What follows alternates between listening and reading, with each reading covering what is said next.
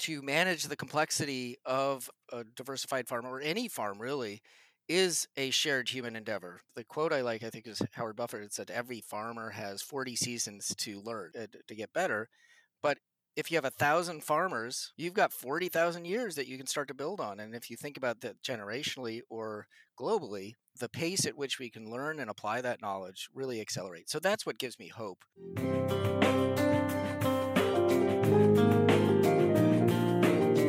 This is Frontiers of Commenting with David Bollier.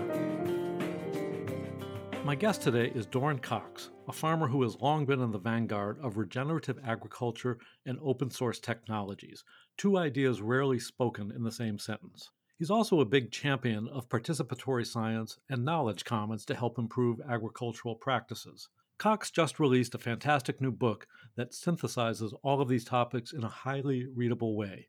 It's called The Great Regeneration: Ecological Agriculture, Open Source Technology, and a Radical Vision of Hope.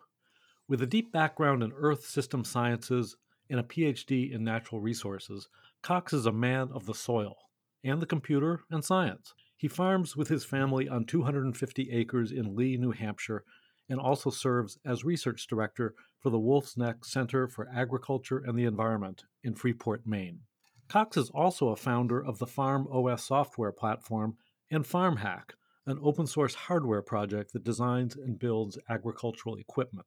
He's also helped develop the open technology ecosystem for agricultural management called Open Team, which is a farmer-driven collaborative community dedicated to improving soil health and addressing climate change.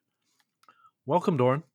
Thanks, David, for that lovely introduction. It's really great to be here with you. Let's start with an outline of your general vision, Doran. So much technology has been used in ecologically destructive ways, or at least in the service of big agriculture. Why do you think that a new regenerative and localized path for agriculture could be forged with open source technology? It's a great question, and I think it's particularly interesting because so much of the technology we see now that's moved so quickly has been a byproduct of industrialization, or we often create attribution to the technology that we're using as a byproduct of industrialization. That's, I think, an important clarification. But really, what I'm interested in are the tools that we're using, not just for how rapidly we extract, but how we experience the environment. And there's been a really rapid increase in our ability to understand the context in which we live and redefine how we see ourselves in the environment and how we work together. And that's really sort of the foundation of agriculture. It's the way in which we express our understanding of the environment on the earth itself. It's translating our knowledge into action. And from that perspective, there's been a huge acceleration of our ability to understand the destruction that we've created on the planet and document that. And unfortunately, our ability to see that destruction has come after a lot of that destruction has happened, and that trend has accelerated. And the point that I'm trying to make here is that those same tools that are documenting the destruction can give us consciousness for how to switch that around. If we have the ability to comprehend these systems, then do we also have the ability and the duty to use that same knowledge to not only restore them, but to regenerate and create abundance in the natural world? And it's a question, and we have examples where people have expressed themselves in their environment as beneficial organisms. So it's not predetermined that humans are an extractive species or a parasitic species. We really have the ability to do both. And so that's what I'm looking at is like, if we have this choice, what are the ways in which we can harness our available tools to move in one direction versus another? That's the foundation of the conversation that the book begins to address, and beginning to frame the concept of regeneration as an alternative to that other path, the extractive path that, again, we know so well and we're living on a day-to-day basis with climate change and mass migrations, wildfires and floods and destruction of global biodiversity. Well, before we get too far into this, maybe you could give a brief introduction to your life as a farmer. How did you become a farmer, and what type of farm do you run? It's interesting. So I grew up on my parents' farm, and My father went to school for agriculture at a time when organic agriculture was seen as backwards, but he stuck to it and was one of the founders of the first organic organizations in the Northeast of the United States. I grew up going to some of those early meetings as a very young child. So that was sort of permeating my early days, but also then myself went back to school for agriculture and international agriculture. So really looking at agriculture as a means towards development. At the time, that was at Cornell. It was at the end of a lot of the reflections on the failures of export-oriented, large-scale agriculture related to the Green Revolution. So that's what they were teaching, and also seeing the failures. So I had the experience both to see some of what was really being preached earlier in development agriculture around small scale value added production, building local economies. That was my own farm experience, and then being able to put that into a larger context through my undergraduate education. I think unique moment where when I left college they said, well, most of what we've been teaching you we've learned has been somewhat counterproductive. So good luck, and hopefully you can do a better job than we did. It was sort of the send off that we got. And you don't get that until you get to your higher level courses. Like in the beginning, they're always telling this is the gospel, and then we get into the real meat of it. And really, the rest of my career in life has been really exploring a lot of that tension. So I went and spent about a decade in technology and finance to understand a lot of the forces that were actually influencing some of the extractive nature of industrial agriculture and development theory, and then returned to the family farm and began my graduate work in natural resources and earth system science, and really beginning to bring sort of the global knowledge back to our own family farm operation and understand how can we create and build local vibrant food economies in our own family operation first, and then begin to build relationships, strengthen our local economies while we're connected to understanding the role of agriculture, not only in terms of stewarding our local environment, but again, it's a larger importance from a agriculture as a shared human endeavor. And I'll note that our family farm is also just 2 miles from the University of New Hampshire, which is one of the well known centers for Earth, ocean, and space. So we have this, even in our location here, we have a really unique perspective in being able to bridge rural and urban, local and global in experiencing some of these different tensions.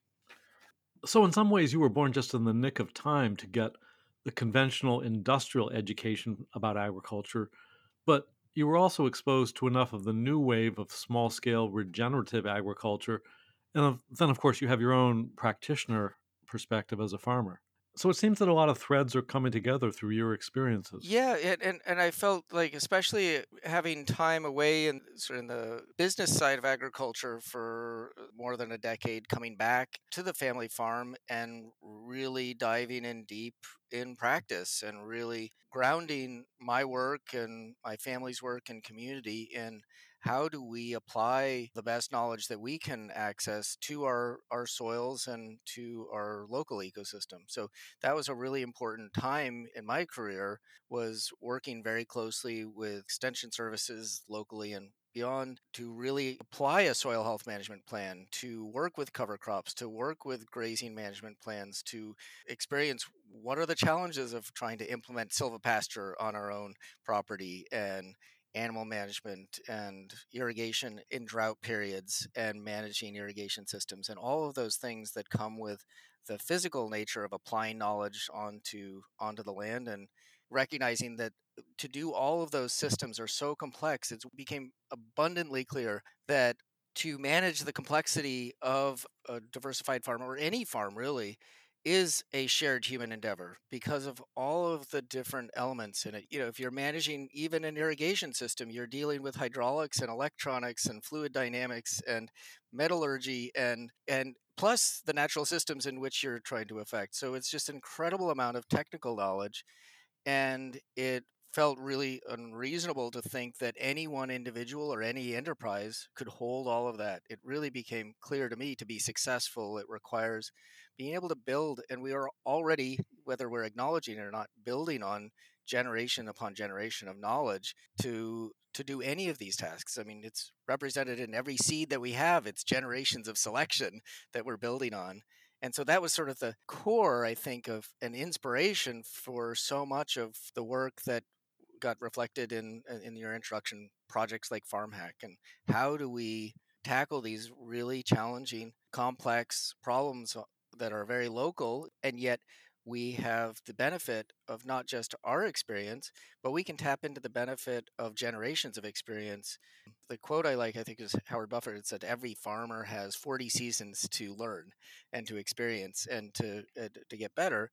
But if you have 1,000 farmers, you've got 40,000 years that you can start to build on. And if you think about that generationally or globally, the pace at which we can learn and apply that knowledge really accelerates. So that's what gives me hope. And that's where the technology comes in, because we've really had just in the last few decades, created collaborative tools to do that in a whole different way. Well, that's a perfect segue to your interest in open source technology.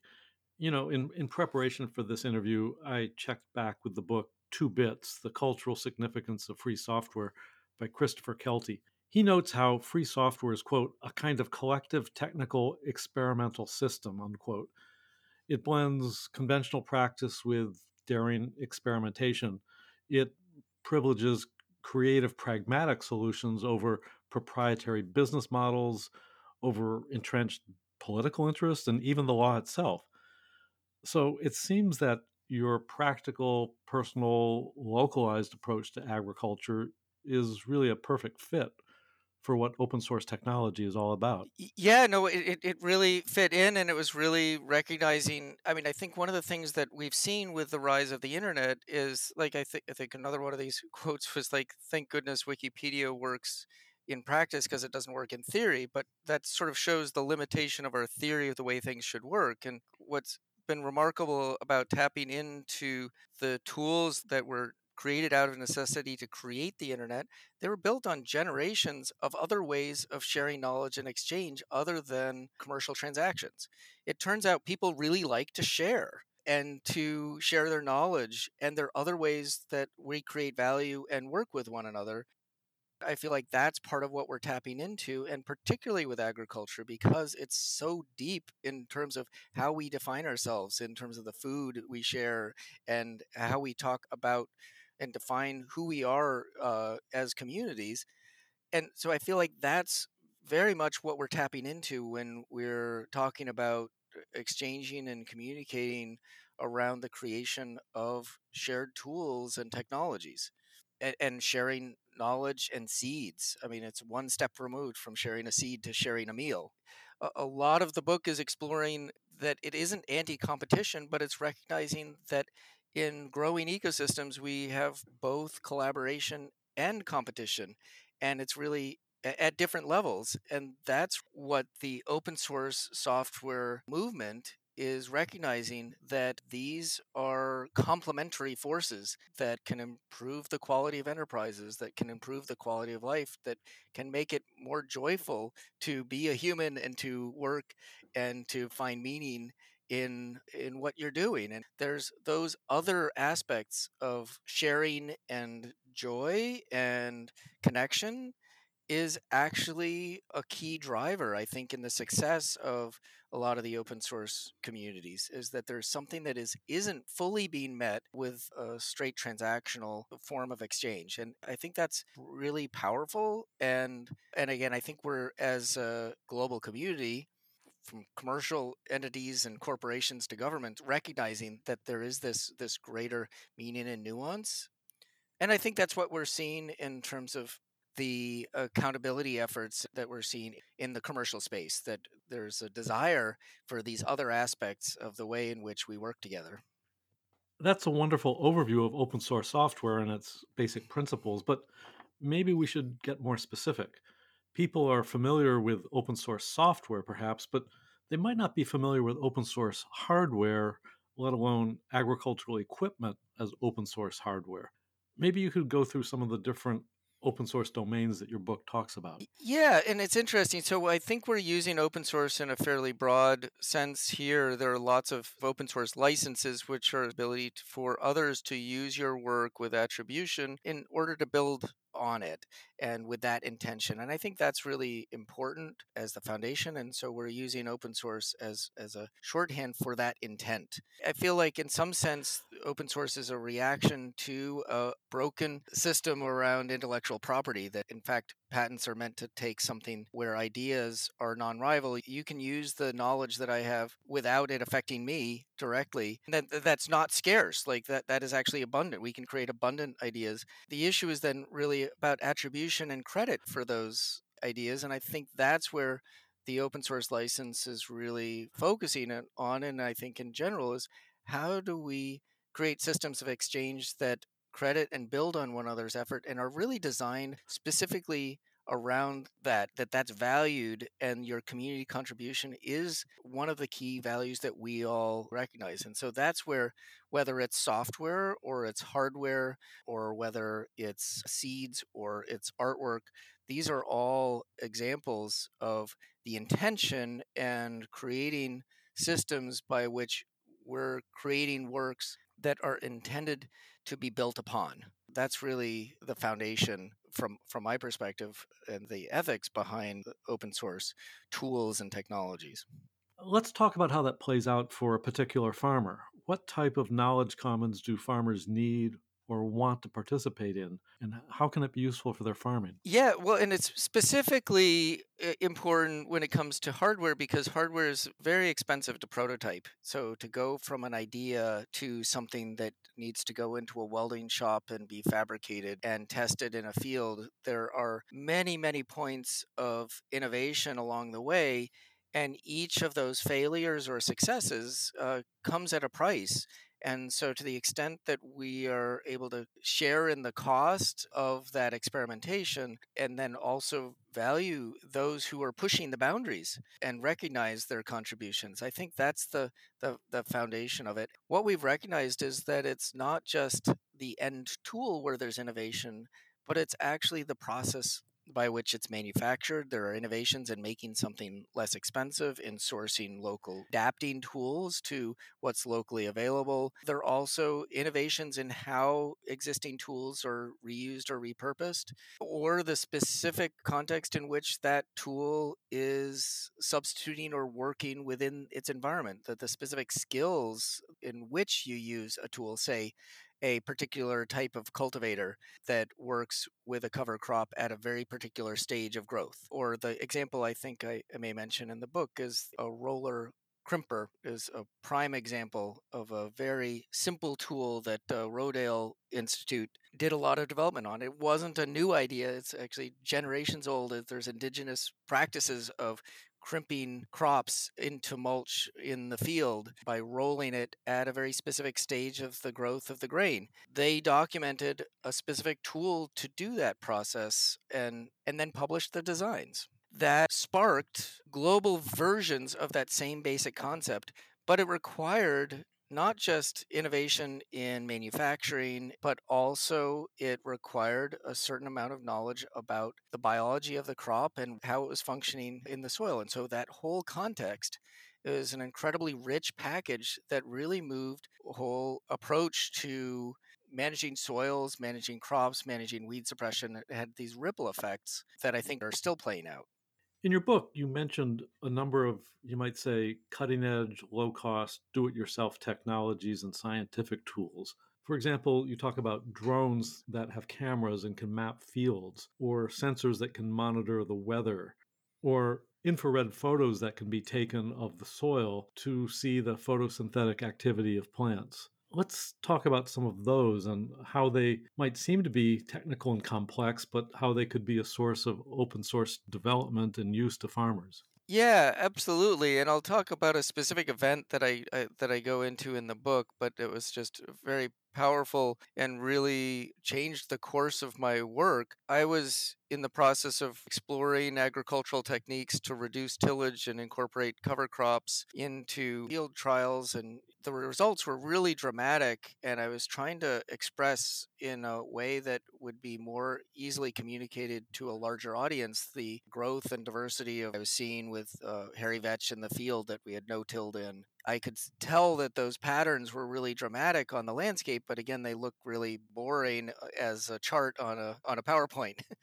It was just at the time that digital cameras were becoming very inexpensive, but multi-rotor or drones were not really on the scene yet. You could get some expensive hobby type helicopters or model helicopters, but I was looking at how could I get this aerial view to really express these patterns that we were seeing on the field that clearly showed in a dramatic way these different treatments and the differences that we were observing. And it was at that point, as I was working within Pharmac, that they connected me with a group called Public Lab.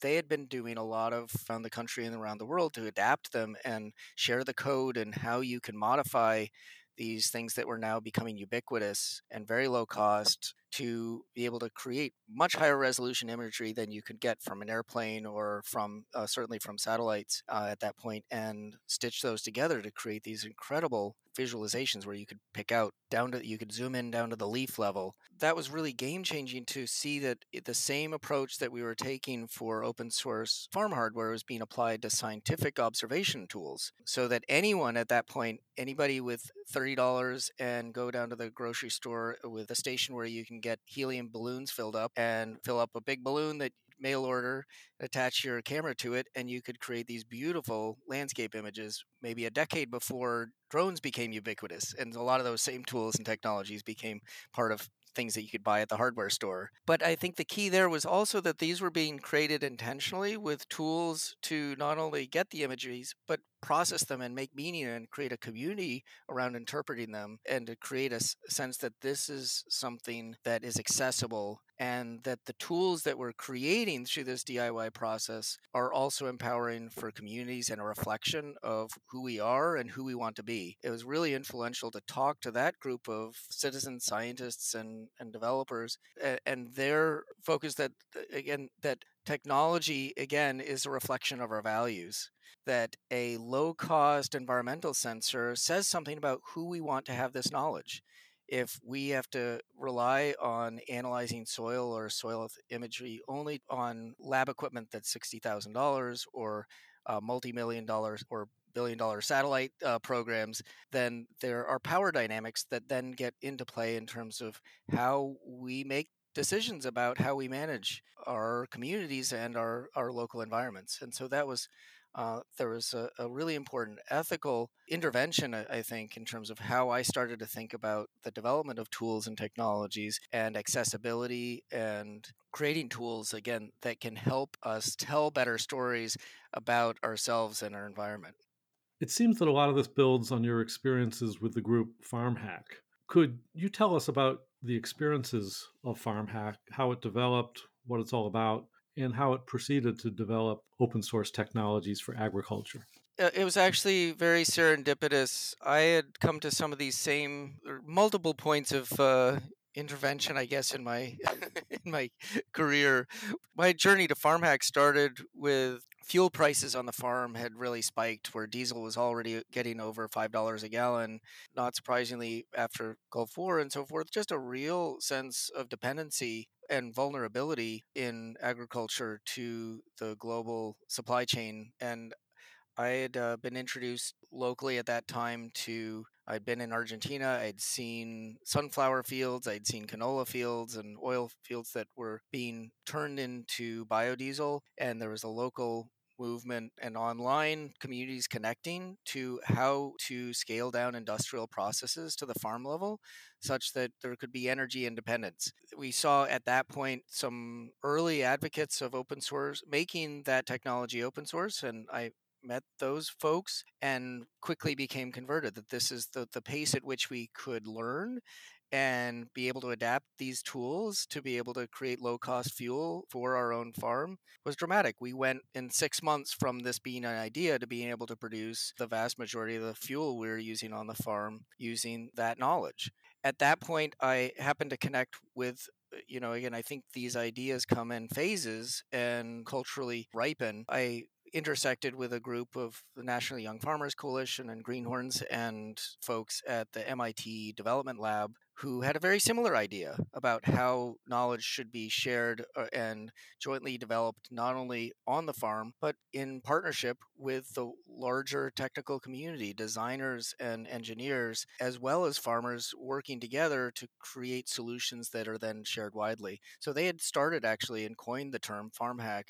And I brought some of these tools and technologies and communities that were waiting for that concept to essentially create the platform for beginning that knowledge exchange. And so it was really an exploration and maturity of the idea of what does it look like if we take the concept, and we built it all on open source software too. That was the other thing, because the community was already there. The public lab community was already there in public science. And it was just saying, what happens if we take those same concepts that are maturing in science and technology and begin to apply it to our environment in agriculture, turn it from theory into practice on the ground. And so that was the foundation of the Farm Hack community, which then sprung up into these co-design sessions around the country to really begin to document the innovation that happens on farms every day and begin to share the skills both for documenting and local manufacturing of tools that suit a new kind of agriculture that will be responsive to local communities and fill in the niches that are being left and in demand in local economies from the large-scale industrial production systems that was leaving a lot of the tools that are necessary behind. So very quickly, there's a lot of innovation in a very short period of time, and that continues to evolve. I mean, that concept continues to evolve. Part of the exploration in the book was recognizing we're rediscovering something that was not at all new. Like Farm Hack is a modern, even after we're doing it, we're like, oh, wait a minute, this is what the Grange was doing. Oh, wait a minute, this is what was happening in 1700s in France. Oh, wait a minute, this is what was happening even earlier in terms of open knowledge sharing around what works where and sharing the tools. It is foundational, I think, very human. And I think that's part of what we're seeing is we're tapping in to something that not only multi-generational, but transcends the human experience, I guess. It's like it's really deep. I mean, it seems to have so many manifestations these days in so-called cosmo-local production, where you have open source design and knowledge sharing in electronics and furniture and motor vehicles and many other things. Is it fair to say that Farm Hack's ideas have really proliferated into so many realms that are just expanding, like data analytics and citizen science and new forms of open source agriculture technology? Yeah, I would say, I mean, I think we had a contribution to make, but I feel like we were a reflection of an idea whose time had come and it's is sort of really permeating across. It was, again, remarkably quick, where it went from a very fringe idea to suddenly being the way a lot of ideas were being developed and brought into production. And again, not just in agriculture, as you said, but it was part of this broader sharing and maker movement and development of ways of manufacturing and sharing designs that is really still maturing around the world. Let's talk about some of those variations in agriculture. I was fascinated to learn, for example, about the Million Acre Challenge in Chesapeake Bay, Maryland, where you're trying to get this bioregional knowledge exchange going. It strikes me that there's a lot of other such knowledge exchange innovations out there. You talk about the idea of a digital coffee shop for farmers on a global scale, for example. Could you talk about these new forms of knowledge exchange? I grew up in organic agriculture, but as my career evolved, I worked with a lot of conventional agriculture across different production systems and scales and geographies. And what I recognized there is that often what gets focused on in the sort of the last generation was a competition of ideas, is saying this is the way. And what I found, especially with the transition to focusing on soil health, is that most people, and farmers in particular, actually have a lot of the same questions, even if we don't agree on the answers. And so the foundation of a knowledge exchange is really being able to first not share the answers, but first share the questions.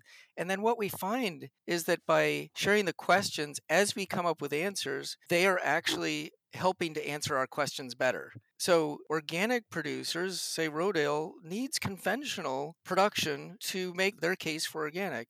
and vice versa. And I think once we frame it and like we're in this together to come up with solutions, then we really reframe the way in which tools are structured and the way we interact with each other and the pace at which we can create and accelerate innovation. And that's what this idea of the knowledge commons or digital coffee shop is saying. It's the idea that what our individual observations are much more powerful if we can compare them with others. And what we're interested in are those that are both a little like us, but also a little different, so that we can see, well, what did they do differently? What was the same? And this is, you know, true about agriculture globally. In some sense, it's all really part of the same system, but it's also incredibly locally specific. It's a local economy, it's local relationships, it's local biome, it's, your climate is unique, but there's somewhere else on Earth that's really similar, where they're testing those ideas. And often it isn't your neighbor that's most alike. And so that's the idea, is being able to benchmark your results with others who have voluntarily shared their results in such a way that it's like sitting down at your local coffee shop and saying, what's working with you? What happened with that back 40 field last year, or what's going on now? I saw it from the road. It's being able to prompt that kind of conversation, and you can certainly do that locally, and it's powerful that way. But how do we tap into these tools to enable us to both compare and benchmark our results across the board, and then start the conversation and saying, what's similar, what's different, how do I put it into context, what's the scale of your operation, what is the thing that was different, and then begin to create a dialogue across some of those historic boundaries, both geographic, cultural, and across production systems. I'm curious how you would situate your vision of regenerative localized agriculture through technology to, let's just say, the Wendell Berry vision. He, of course, is the revered poet, essayist, and family farmer in Kentucky. He shares your vision of localized agriculture and being personally engaged with the land in a firsthand way and knowledge sharing. But of course, Wendell Berry is famous for disdaining computers and technology. How do you reconcile your vision with his, or is he simply an outlier? Oh, no, no, no. I think and I quote Wendell Berry in terms of the debate with Earl Butz in the Department of Agriculture, and it was about get big or get out, and their debate was, one is about production, the other is about culture. And I think that's still very true. It's like, where do those arguments connect? And I'll say that, the farm I grew up on was very much about the culture and my parents' reasons for being in farming and working with draft animals and the forestry work. There is a beauty that I think a lot in agriculture aspire to, in terms of their own operations, or what we think of when we say we really would love to go back to the farm, the family farm. There's something that's important there, and to be valued. And I will say that the work on technology for sharing and exchanging ideas, I don't see at odds with that. I think there's a lot of the ethic in terms of the community functions that we often long for in rural communities. And in fact, I think the imperative, given the destruction that we've all collectively, created in the environment, to be able to more rapidly share what works and create ways in which we don't destroy that community, but actually use the technology to deepen those connections with each other and to understand the environment and create new rituals in terms of how we understand our role within that, and be able to communicate not just in the rural communities, but build bridges between rural and urban communities that are supporting the production. So I feel like that's the other sort of big piece, is really using tools to create deeper connections and recognizing that agriculture isn't just about the farmer and that experience. It's really about how we all engage in managing our environment together and creating a role for people in the cities, in the urban fringe, and how they engage in agriculture in some way, both with those who dedicate their full lives to it and those who just engage in some way in agriculture on their windowsill or in their backyard, and can experience the role of improving the environment.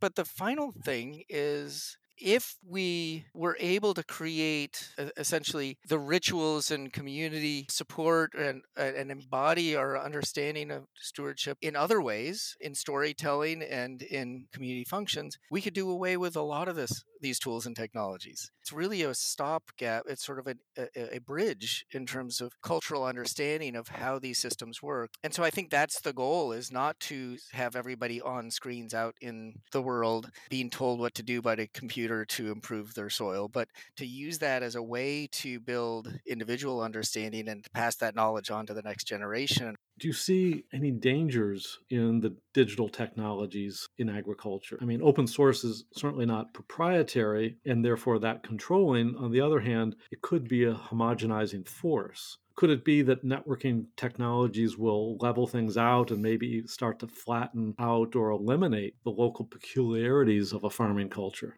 Oh, yeah, without a doubt. Well, and some of that is, you could say, is a benefit in reducing the inequity in technology and agriculture and providing greater access. But even in that, absolutely a fraught area that requires a great deal of attention. And that's a huge focus of the work that we're doing within current efforts with Open Team or Open Tech Ecosystem for agricultural management. It's a required condition for success to create tools that work for, this is sort of a big statement, but in order to be successful in transforming agriculture, it means not just transforming big agriculture, it means transforming agriculture and providing the best possible knowledge for everyone who's engaged in managing their environment. That means all languages, cultures, geographies. So you don't get there if you create tools that are inaccessible and people are not going to be trusted or adopted. And the way in which you build trust is by co-creating them and having them a product of the communities, not imposed upon communities. And so that's a really important pitfall to be avoided, and it requires different pathways of development and different structures and funding mechanisms to make sure that that actually happens. How do you see big corporate agriculture fitting into this story? Because it obviously has less interest in small scale agriculture, in the culture of a farm and ecosystems and so forth. They could be free riders on a lot of the knowledge and systems that are being developed. How do you see them playing nicely with a system as opposed to co opting it or appropriating it? It's really complex, and then that's not just a cop out to not answer it. It's big agriculture means a lot of things, depending on whether it's the buyers and the food companies or the agrochemical manufacturers or the landowners and large scale producers that are supplying those systems. There are very diverse incentives across the board. And I've seen in some cases where where we're already seeing actually, because of the limits of conventional agriculture and degradation of soil, that the lower cost way to move forward, even in the conventional system, is to begin to regenerate the soil. That doesn't address a lot of the rest of these social issues. However, we're also seeing an alignment in terms of sourcing and what's being demanded across the board for the social goods that are being produced by agriculture, that are forcing the largest scale agricultural producers to make very large commitments, and with these tools and traceability that allow for accountability in a way that hasn't been possible in the past. We certainly worry about greenwashing and free riding, but part of what's happening with the tools and technologies and ability to observe and have these tools in the field allows for attribution for ideas. It allows for the provenance, that be able to validate claims that are made about products, not only about the environmental improvement, but the social conditions in which they're produced, the scale of the producers that are producing them, the biodiversity that's being created, all of those things. We're not there yet. I'm not trying to claim that to paint a really rosy picture, but I also feel like the toolkit for not only holding companies accountable, but also the demand for products that have those attributes is clearly changing, not only the rhetoric, but the actual demand and some of the practices. So again, I'm cautiously optimistic that there is a path forward. certainly is a danger for co-opting and using tools. If they're co-opting and using them to create a greater public good along the way, then we're moving in a directionally, I guess the term is directionally correct. We're making progress. So it requires careful attention and diligence for sure. Well, the big tech experience has resulted in the co opting of some aspects of open source software. Maybe that's a cautionary tale in that we've seen how big tech companies have dominated some of those systems despite their being open source. 100%. And we're certainly seeing this with access to land. And even if it's being biologically regenerated, creating equity and access and participation in these systems is going to continue to be an issue. This creating these walled gardens or taking open source tools and making them less accessible or putting some proprietary label, black boxing them, and so forth. So it requires new governance institutions to oversee that and to steward those values. And I mean, I think we had an early prototype of some of those institutions with the launch of the internet. We've seen the erosion of some of that as well. So I think we can learn from some of those lessons. And it's something that we have to constantly reinvent. These non-nation state governance entities that can oversee these commons that aren't geographically bound. Let me ask you another very difficult question, which I wonder about, which is technology historically has a mythos of humankind mastering and controlling nature as opposed to working with it, being synergistic with it. And obviously, your vision is of the latter. But how can the technology be used in partnership with nature and with respect for it, as opposed to we're going to control nature and eke out as much as we can from it in the classic paradigm of mastery of nature? Yeah, well, it's interesting in that framing because we are certainly, I mean, that's sort of the framing of the Anthropocene, which is like we actually are large players. We are affecting the biosphere with our actions. So to some extent, we are governance. I think I go into the book a bit about the first land-based economists, the physiocrats, which you break it down as governance of nature, physiocrat. And that governance, I think, is a really important piece because governance requires an interplay.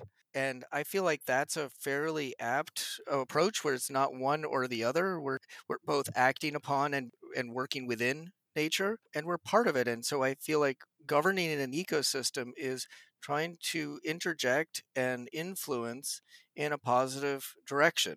Again, moving things in a way that generally produces more abundance over time, more diversity, more resilience. What we've seen, again, when we go down the other path, as we go through extraction, we create less resilience. We create systems that require more input over time. And as we reach some of those limits, this alternative solution becomes self-evident.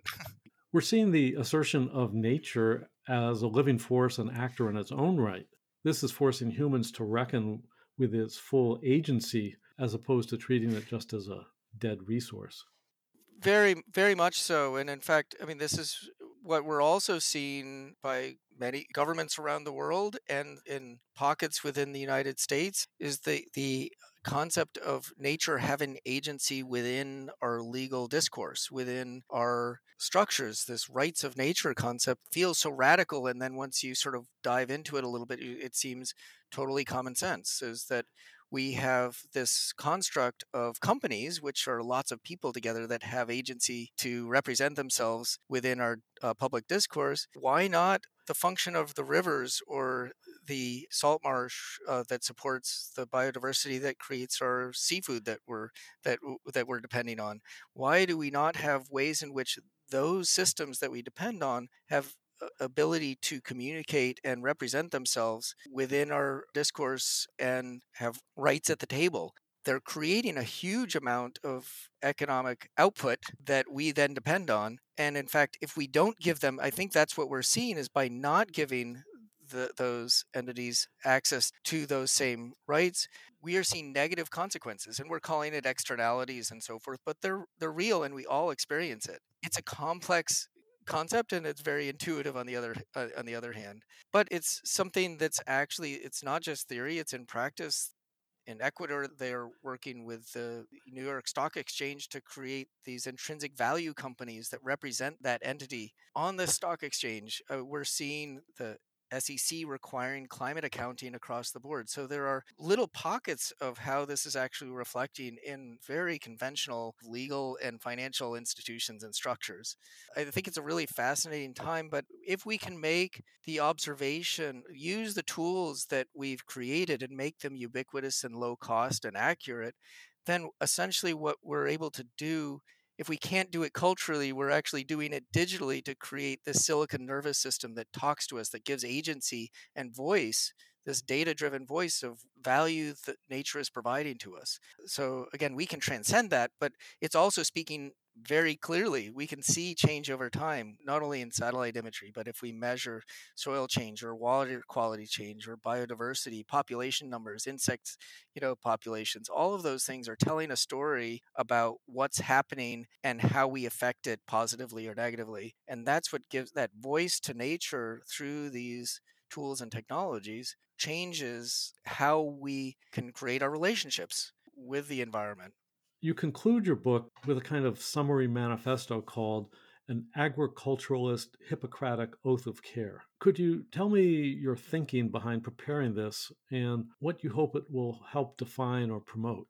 Yeah, thanks so much. It just struck me at one point in talking with some friends who are doctors about the Hippocratic Oath and really thinking about the ethics of a profession around caring for other people, and seeing there are other professions that also have similar oaths around their professional responsibility around the knowledge that they have. It prompted me to read a more recent version of the Hippocratic Oath for the medical profession, and then beginning to ask, well, given that responsibility, when it comes to those in the agricultural profession, we're caring for something really important also. Why not have a similar oath in terms of our care for the environment and for the soils and for the communities that depend on what we're producing? And so that oath is an adaptation based on the medical Hippocratic Oath, and the duty. Not only, it's fascinating, it's not only about your patient, but it's also about sharing the knowledge that you accumulate with each other and passing it on to the next generation, and that there's cultural importance and gravity to that I think is also relevant to provide to those who are engaging in land stewardship. I'll note that since we put that agricultural Hippocratic Oath within the Open Team community, we've been expanding that into other aspects of agriculture and those who are caring for agricultural data and communities and food sovereignty and things like that. That this concept that as we recognize that our role in stewarding a regenerative economy, there are culturally significant aspects to what we're doing that should be recognized and celebrated, and creating social contracts with one another is an important part of moving that forward. Well, Doran, I want to thank you for sharing your thoughts about your book, The Great Regeneration, and really just for offering a hopeful vision for regenerative open source tech future in agriculture. Well, thank you so much. It's been a real pleasure.